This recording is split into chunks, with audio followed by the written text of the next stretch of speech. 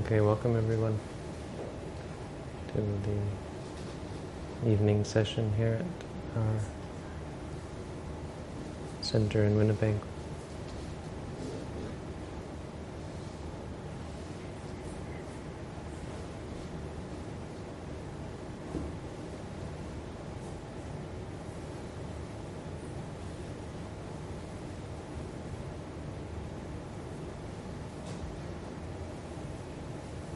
Buddhism is one of those things that can be quite daunting for newcomers. It's not a simple philosophy or teaching, and often efforts to summarize it in one or two words or sentences or paragraphs or even in a single book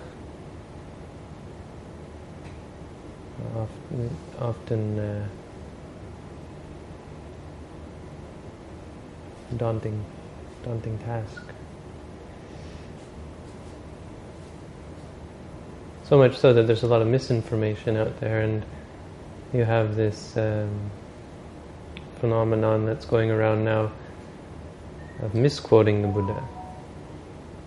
It's quite common to find quotes attributed to the Buddha as though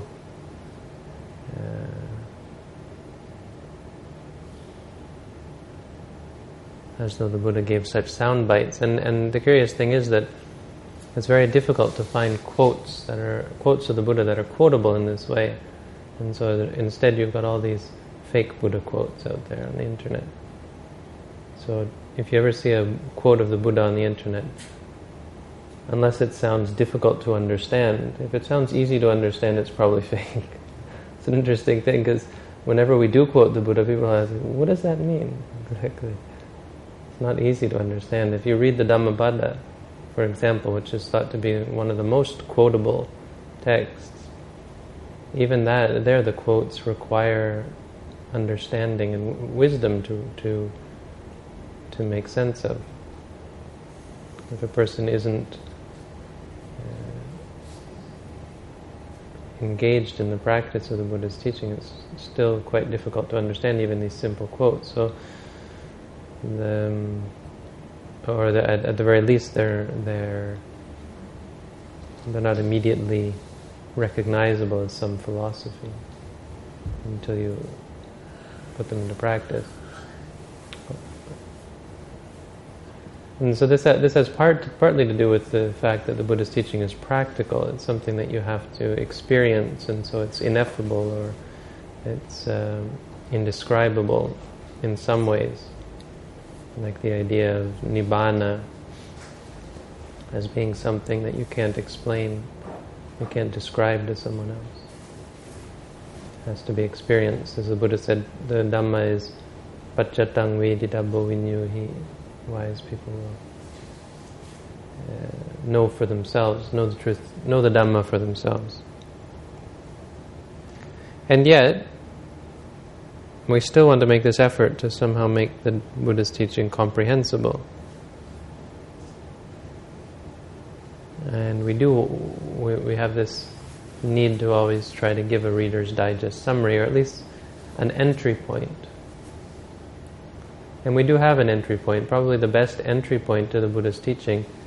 It's actually not the Four Noble Truths, because these are still difficult for people to understand who haven't put into practice. And you can start there, but there's an even better way, and this is going by the Buddha's final words.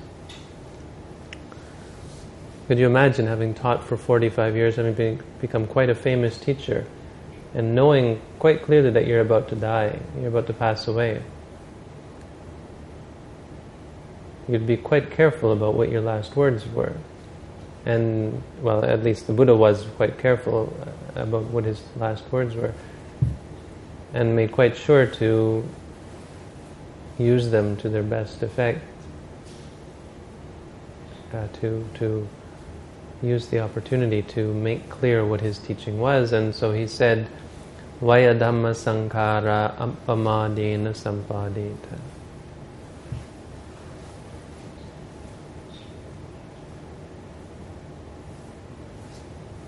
Vaya Dhamma Sankhara, all formations are subject to cessation, are subject to fading away.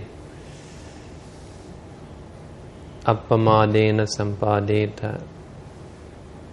Bring yourself to fulfillment, or come to fulfillment through something called appamada.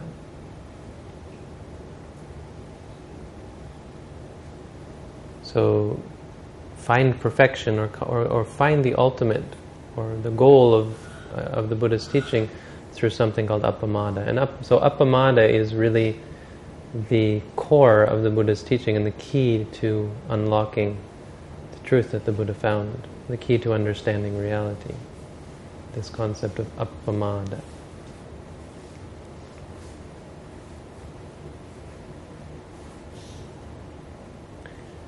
And so much so that the commentary says about this term, or about the last words of the Buddha, it says, Sakalampi te pitakang buddhavachanang aharitva. When you take the whole of the Buddha's teaching, all the three pitakas, you see the Buddha's teaching is separated into three parts: the section on morality, the section on concentration, and the section on wisdom. When you bring it down and summarize it, Katyamanang appamada padameva uttarati. It boils down to, or it can be condensed down to, the path of appamada, the path of being appamada. So the commentary is quite confident that this is really the essence of Buddhism, this one concept. And so it's a very good place to start. The word appamada is actually quite a simple word, and ostensibly doesn't seem all that essential, or it doesn't seem to say much more than simply being heedful. Pamada means negligent or intoxicated, or sort of perhaps lazy, or it's the word pamada is the word you use to describe someone who is drunk. So appamada is someone who is sober, or someone who is clear-minded, or someone who is alert. It has the concept of the idea of being alert and being having some sense of vigilance, not being negligent. But this one term, it picks up the essence of what we often refer to as mindfulness. And really the practice of the Buddha's teaching is quite a simple concept, is quite a simple technique or practice. It's simply to be present, to be alert, to have this appamada, this sense of not getting caught up or not getting carried away by the phenomena that present themselves. This is really it. It's really a simple thing. You see, when you experience seeing or hearing, or when you have a feeling in the body, ordinarily we react to it. We like it or we dislike it. We cling to it. When we have a thought come up in the mind, we follow it. When we have an image or an idea arise in the mind, we crave for it. So sitting here listening to the talk, you will find that your mind is wandering, going home, going to work, going to school, going to your room, thinking about games and work and things that you have to do, or things that you'd rather be doing, things that you want to do. It might go back to the past, and all of this is what the Buddha called pamada. This is being heedless or negligent, getting lost. So we talking about yesterday the idea of being uprooted from reality. This is what this means. Your mind becomes disconnected from what's really going on. Right? When you think, it's only a thought. When you have an idea, it's only an idea. When you have a feeling in the body, it's only a feeling. This is objective truth. That's really all it is. When you see something, it's only seeing. There's nothing in the experience that says it's good or it's bad. And as difficult as it is to understand, this goes for things like pain, it goes for unpleasantness, it goes for any kind of experience that we think brings us suffering.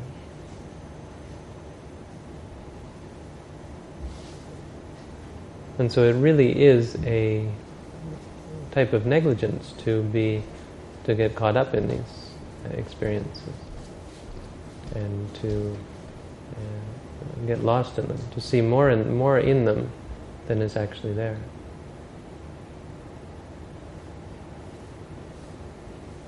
So this is the idea of what we mean by appamada.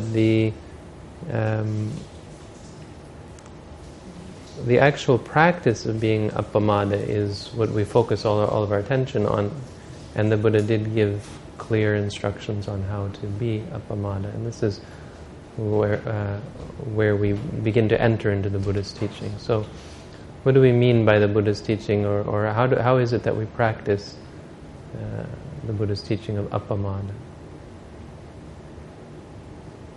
The Buddha, in brief, the first thing we can understand about appamada is the Buddha actually did equate it to mindfulness.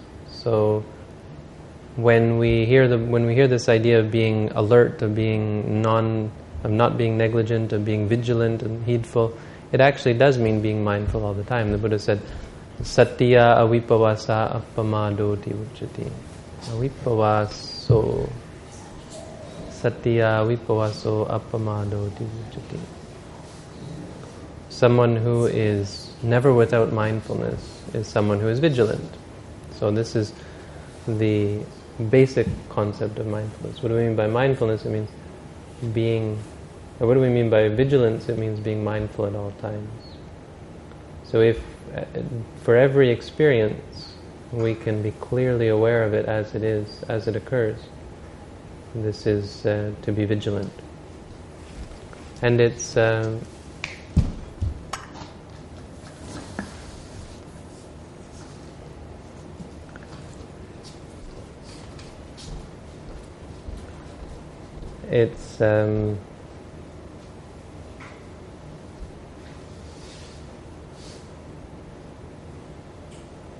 it's important to understand that this is quite a specific concept, a specific definition of what we mean of what can be meant by vigilance. So some people might think vigilance as somehow forcing your mind not to think certain things, or forcing your mind into certain to stick with certain states. You know?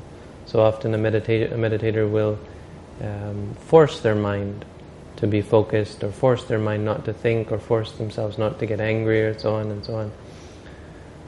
But by vigilance, we really are referring to this idea of being a watchman. And the Buddha would often talk about a person who was guarding a door, watching everyone come through and making sure that everything stayed in order, maintaining the peace. So vigilance doesn't mean refusing entry to any phenomenon. It means guarding the phenomenon, guarding the door, or guarding the doors, and maintaining order. When you do see, let it just be seeing. When you do hear, let it just be hearing. And so this is why we have this strange practice of repeating the phenomena as we experience them. So it seems counterintuitive for a meditator to have to reiterate or reify the experience. When you see something, well, I already see it, why should I have to say to myself, seeing? Or when you hear something, why should I have to say to myself, hearing? And this is because we're trying to create this watchfulness, or this vigilance. so that the mind stays at that objective awareness. Because as soon as you see something, it's initially objective.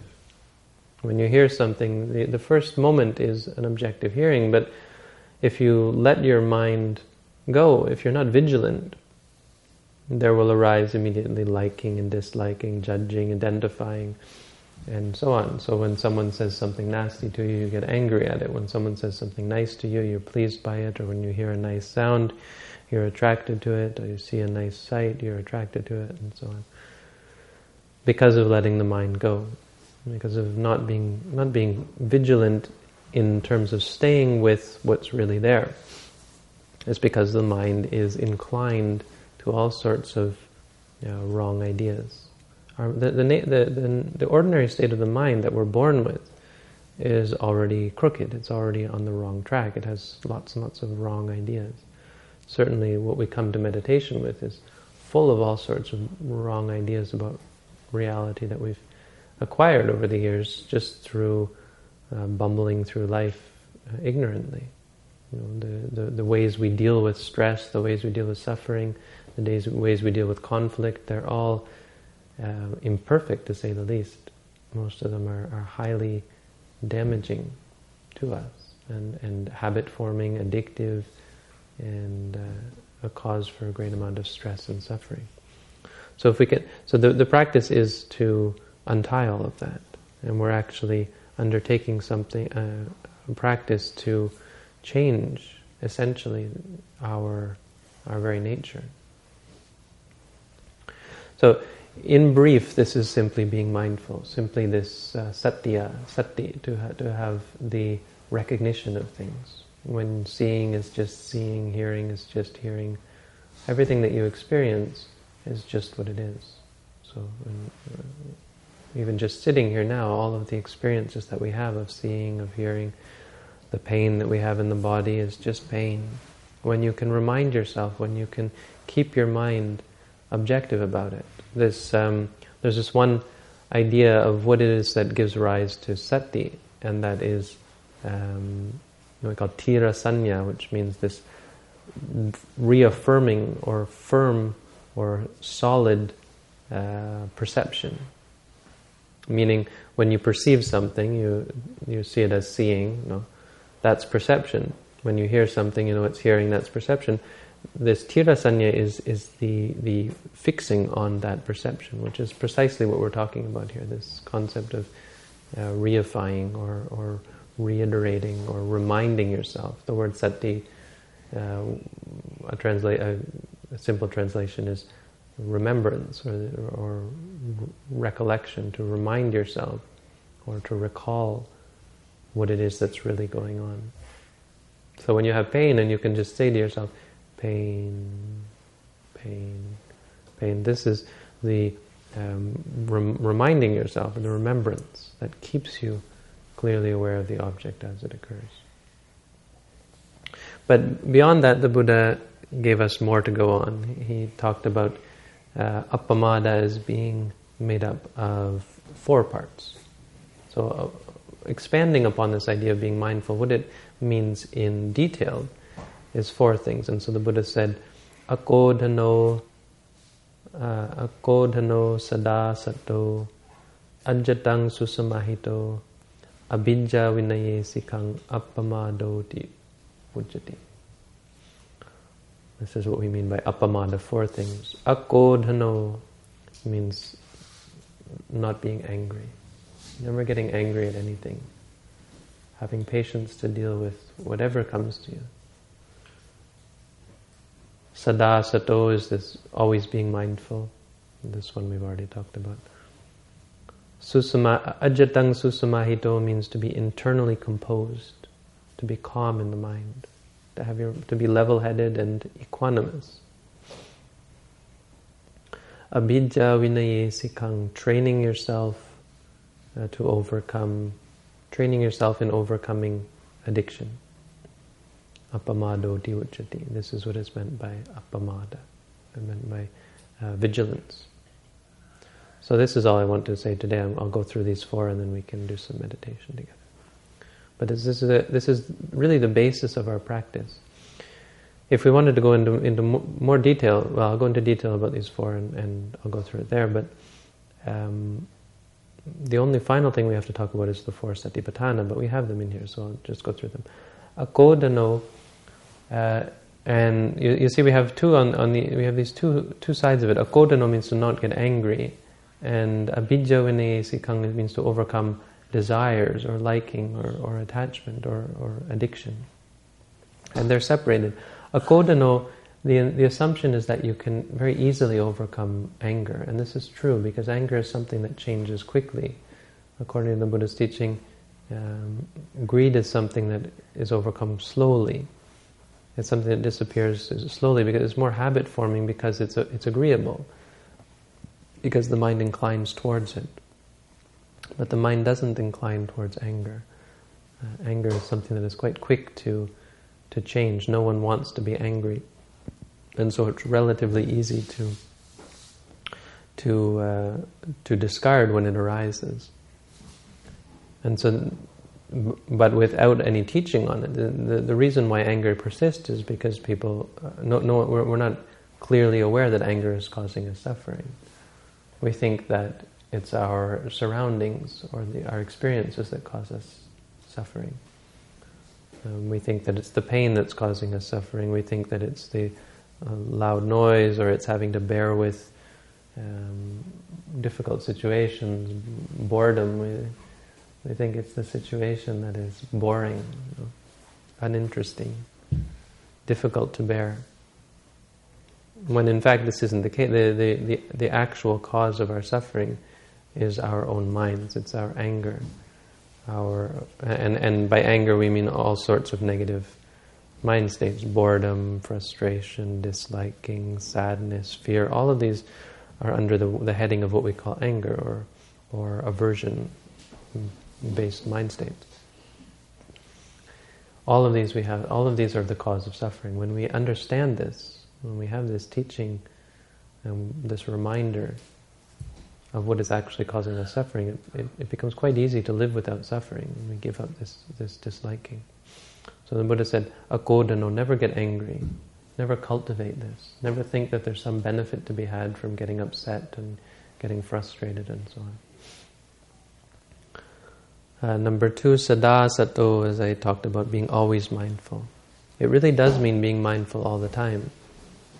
This means in everything you do, being mindful. When you're eating, to be mindful of the chewing and the swallowing. When you're showering, being mindful of the water and the scrubbing and so on. The Buddha even said when you're on the toilet, being mindful. Whatever you do during the day, being mindful of it all the time. When you're walking, being mindful of every step. Walking, or if you do the walking meditation, stepping right, or lifting, placing, or lifting, moving, placing, and so on. Be mindful of it from every moment. It's something that you can do right here and now. It's something that we should be doing all the time. Sada sato, it doesn't mean doing an hour of meditation and putting it aside. It means trying to be mindful in everything you do. Catching yourself when you get angry. Catching yourself when you have desire, or when you want something. When you have worry, or when you have stress, or when you have doubt or confusion. Catching yourself at every moment. Sada sato. And so, given that what an important place sati has in the meditation, the Buddha actually broke it up into 4 parts, and many of you are aware of the 4 satipatthana. This is another way of understanding the key to the essence of the Buddha's teaching, because it really is the essence of being vigilant. Being vigilant means to be mindful, to be alert, to be clearly aware, and to remind yourself and to keep yourself objective. And so we have a special practice of the 4 satipatthana as a means of cultivating mindfulness, or as a framework in which to cultivate mindfulness. So the 4 satipatthana are the body, kaya, vedana, the feelings, citta, the mind, and dhamma, which are the realities, or the aspects of reality, or the Buddha's teaching. that the Buddha separated them into these four to give a very practical framework in which we could cultivate mindfulness. This is just somewhat arbitrary, but arbitrary in the sense of you won't find the Satipatthana out in nature. You won't be able to go and look and say, oh, there's the 1, 2. You have instead, here's a practical framework that the Buddha gave. He said, start with the body. So kaya, when we watch the stomach rising and falling, or when we know that we're sitting, or when we know that we're walking, or we know bending, stretching, turning, reaching, grasping, lifting, chewing, swallowing, brushing your teeth, brushing. And knowing all of these things, this is the body. Feelings when we feel pain or aching, to remind ourselves pain or aching. When we feel happy, to say to ourselves happy. When we feel calm. This is mindfulness of the feelings. When we have thoughts, thinking, mindfulness of the mind. Or when we have emotions, liking, disliking, or when we feel drowsy or distracted, worried, or when we have doubt or confusion, to remind ourselves and be objective about them. This is liking, this is disliking. So we say to ourselves, liking, disliking, and so on. This is mindfulness of the Dhamma. The Buddha gave this framework in order to point out how important mindfulness is, or to give a concrete, practical framework in which to cultivate his teaching. So the 4 Satipatthana really are the essence, and this is the essence of vigilance. And we have the Buddha's last words that reaffirm this. Vigilance and therefore mindfulness or remembrance is really at the core of the Buddha's teaching. Not trying to force things, not trying to become something or create something. It's one of the worst things that happen in meditation is the meditator will create something, a formation, will cultivate some sort of state and try to sustain it or maintain it, keep it, make it permanent. Instead of being flexible and just seeing things as they are, just remembering things for themselves as they are in an essential form. So this is an important concept to understand. Number 2. Number 3, ajjatang susamahito is a description of the state of mind when you're really meditating. It's ajjatang means internally. You're internally composed. It means what's going on inside. So when we look around the room, we see everyone looks somewhat composed. If I sit here and close my eyes, externally, I'm quite composed. So what the Buddha is saying here is internally composed. It doesn't matter your form outside, it matters what's going on inside. How is your mind? Are you judgmental, partial? Are you confused? Are you upset, stressed, worried? Do you have this mental turmoil inside? This is what we're trying to change. So being internally composed means being sharp and alert and flexible. It doesn't mean being fixed. It doesn't mean you have to focus and ignore everything around you. It means to be equanimous, that whatever comes it doesn't disturb you. So if someone insults a good indicator of a advanced meditator is that when people instigate them and attack them and so on, they don't get upset about it. They're able to experience their emotions and let them go, or even not give rise to the emotions that other people would, to just be aware of things as they are and to roll and go with the flow and give their opinions when they're required, but not be upset when people yell at them or taunt them or attack them or so on. Or when desirable things arise, that they're not upset by the desire, the need. It doesn't become a need for it, or a discomfort in not having the things that you want. Being internally composed, this is a quality of mindfulness. It's this unshakable state It's the wonder of mindfulness is that it is truly invincible. This simple technique, many people are actually critical of this technique, and it's sometimes kind of a shame, because it really is imperturbable or undeniable. I don't remember what the word I'm looking for is.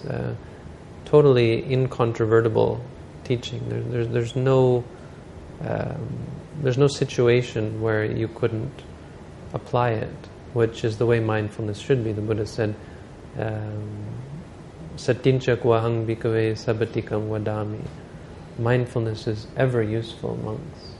There's no situation where mindfulness wouldn't be useful, and this is very clear in this practice. When you say to yourself, seeing or hearing, when you really are clear in it, there's nothing that can bother you. I remember coming out of my first meditation course, and we're sitting in this cafe, and suddenly there was a huge crash, and all these dishes, someone had dropped a whole platter full of dishes, and everyone in the cafe went, and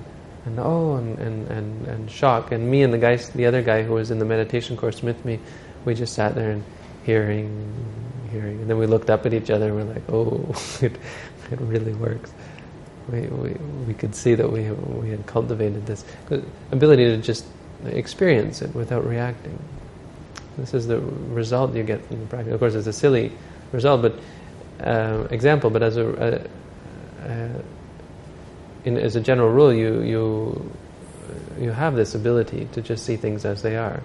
When people yell at you, when there's conflict, when there's something you want, the ability to let it go.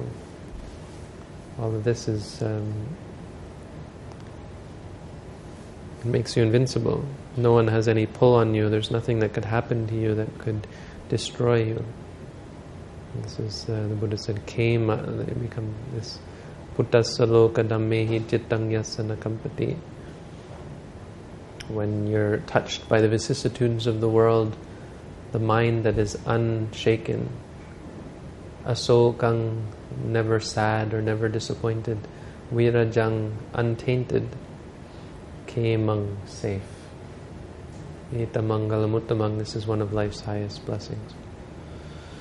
So that's number 3. And number 4, abhijja vinaye sikang. So unlike anger, the Buddha taught that, or he points out here, kind of just slips it in, giving you the distinction between greed and anger. As I said, greed is something, greed and wanting and desire, addiction, attachment, all of these things are more sticky and more difficult to just dismiss. They are pleasant, and so they seem to be somehow beneficial, satisfying, positive qualities, positive states of mind.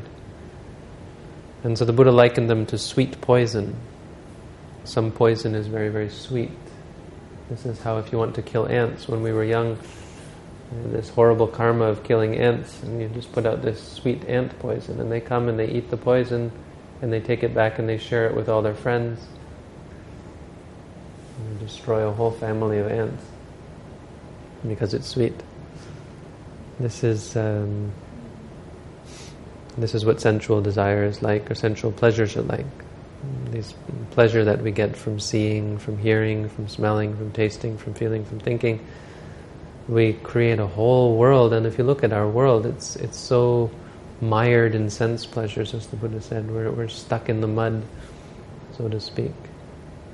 So mired in the and without any clear path out, because we're so strongly addicted to these things that we've come to think of them as natural, as innate, as a part of life, or a essential aspect of a good life, sensual pleasure. So sexual pleasure,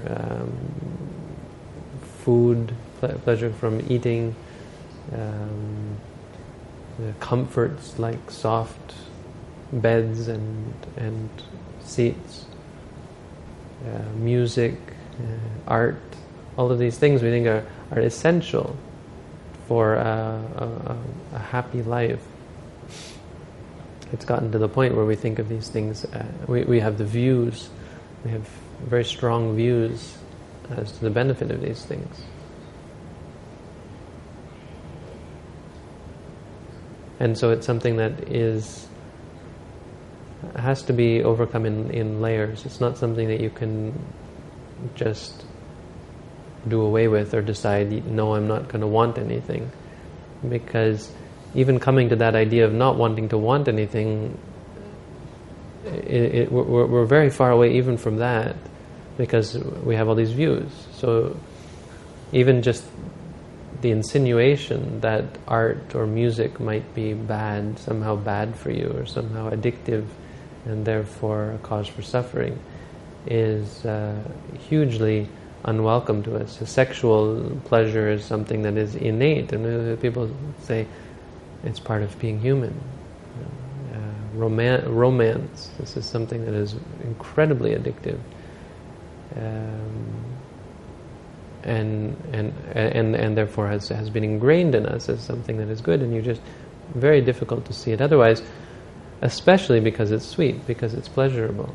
Every time you look at it, you say, but it's pleasurable. And you don't... And intellectually, many of them we can grasp as being problematic, because you can see how they create... You can actually watch, if you meditate, you can see how they're muddling your mind, they're confusing your mind, they're degrading your clarity of mind and your ability to be impartial. Right?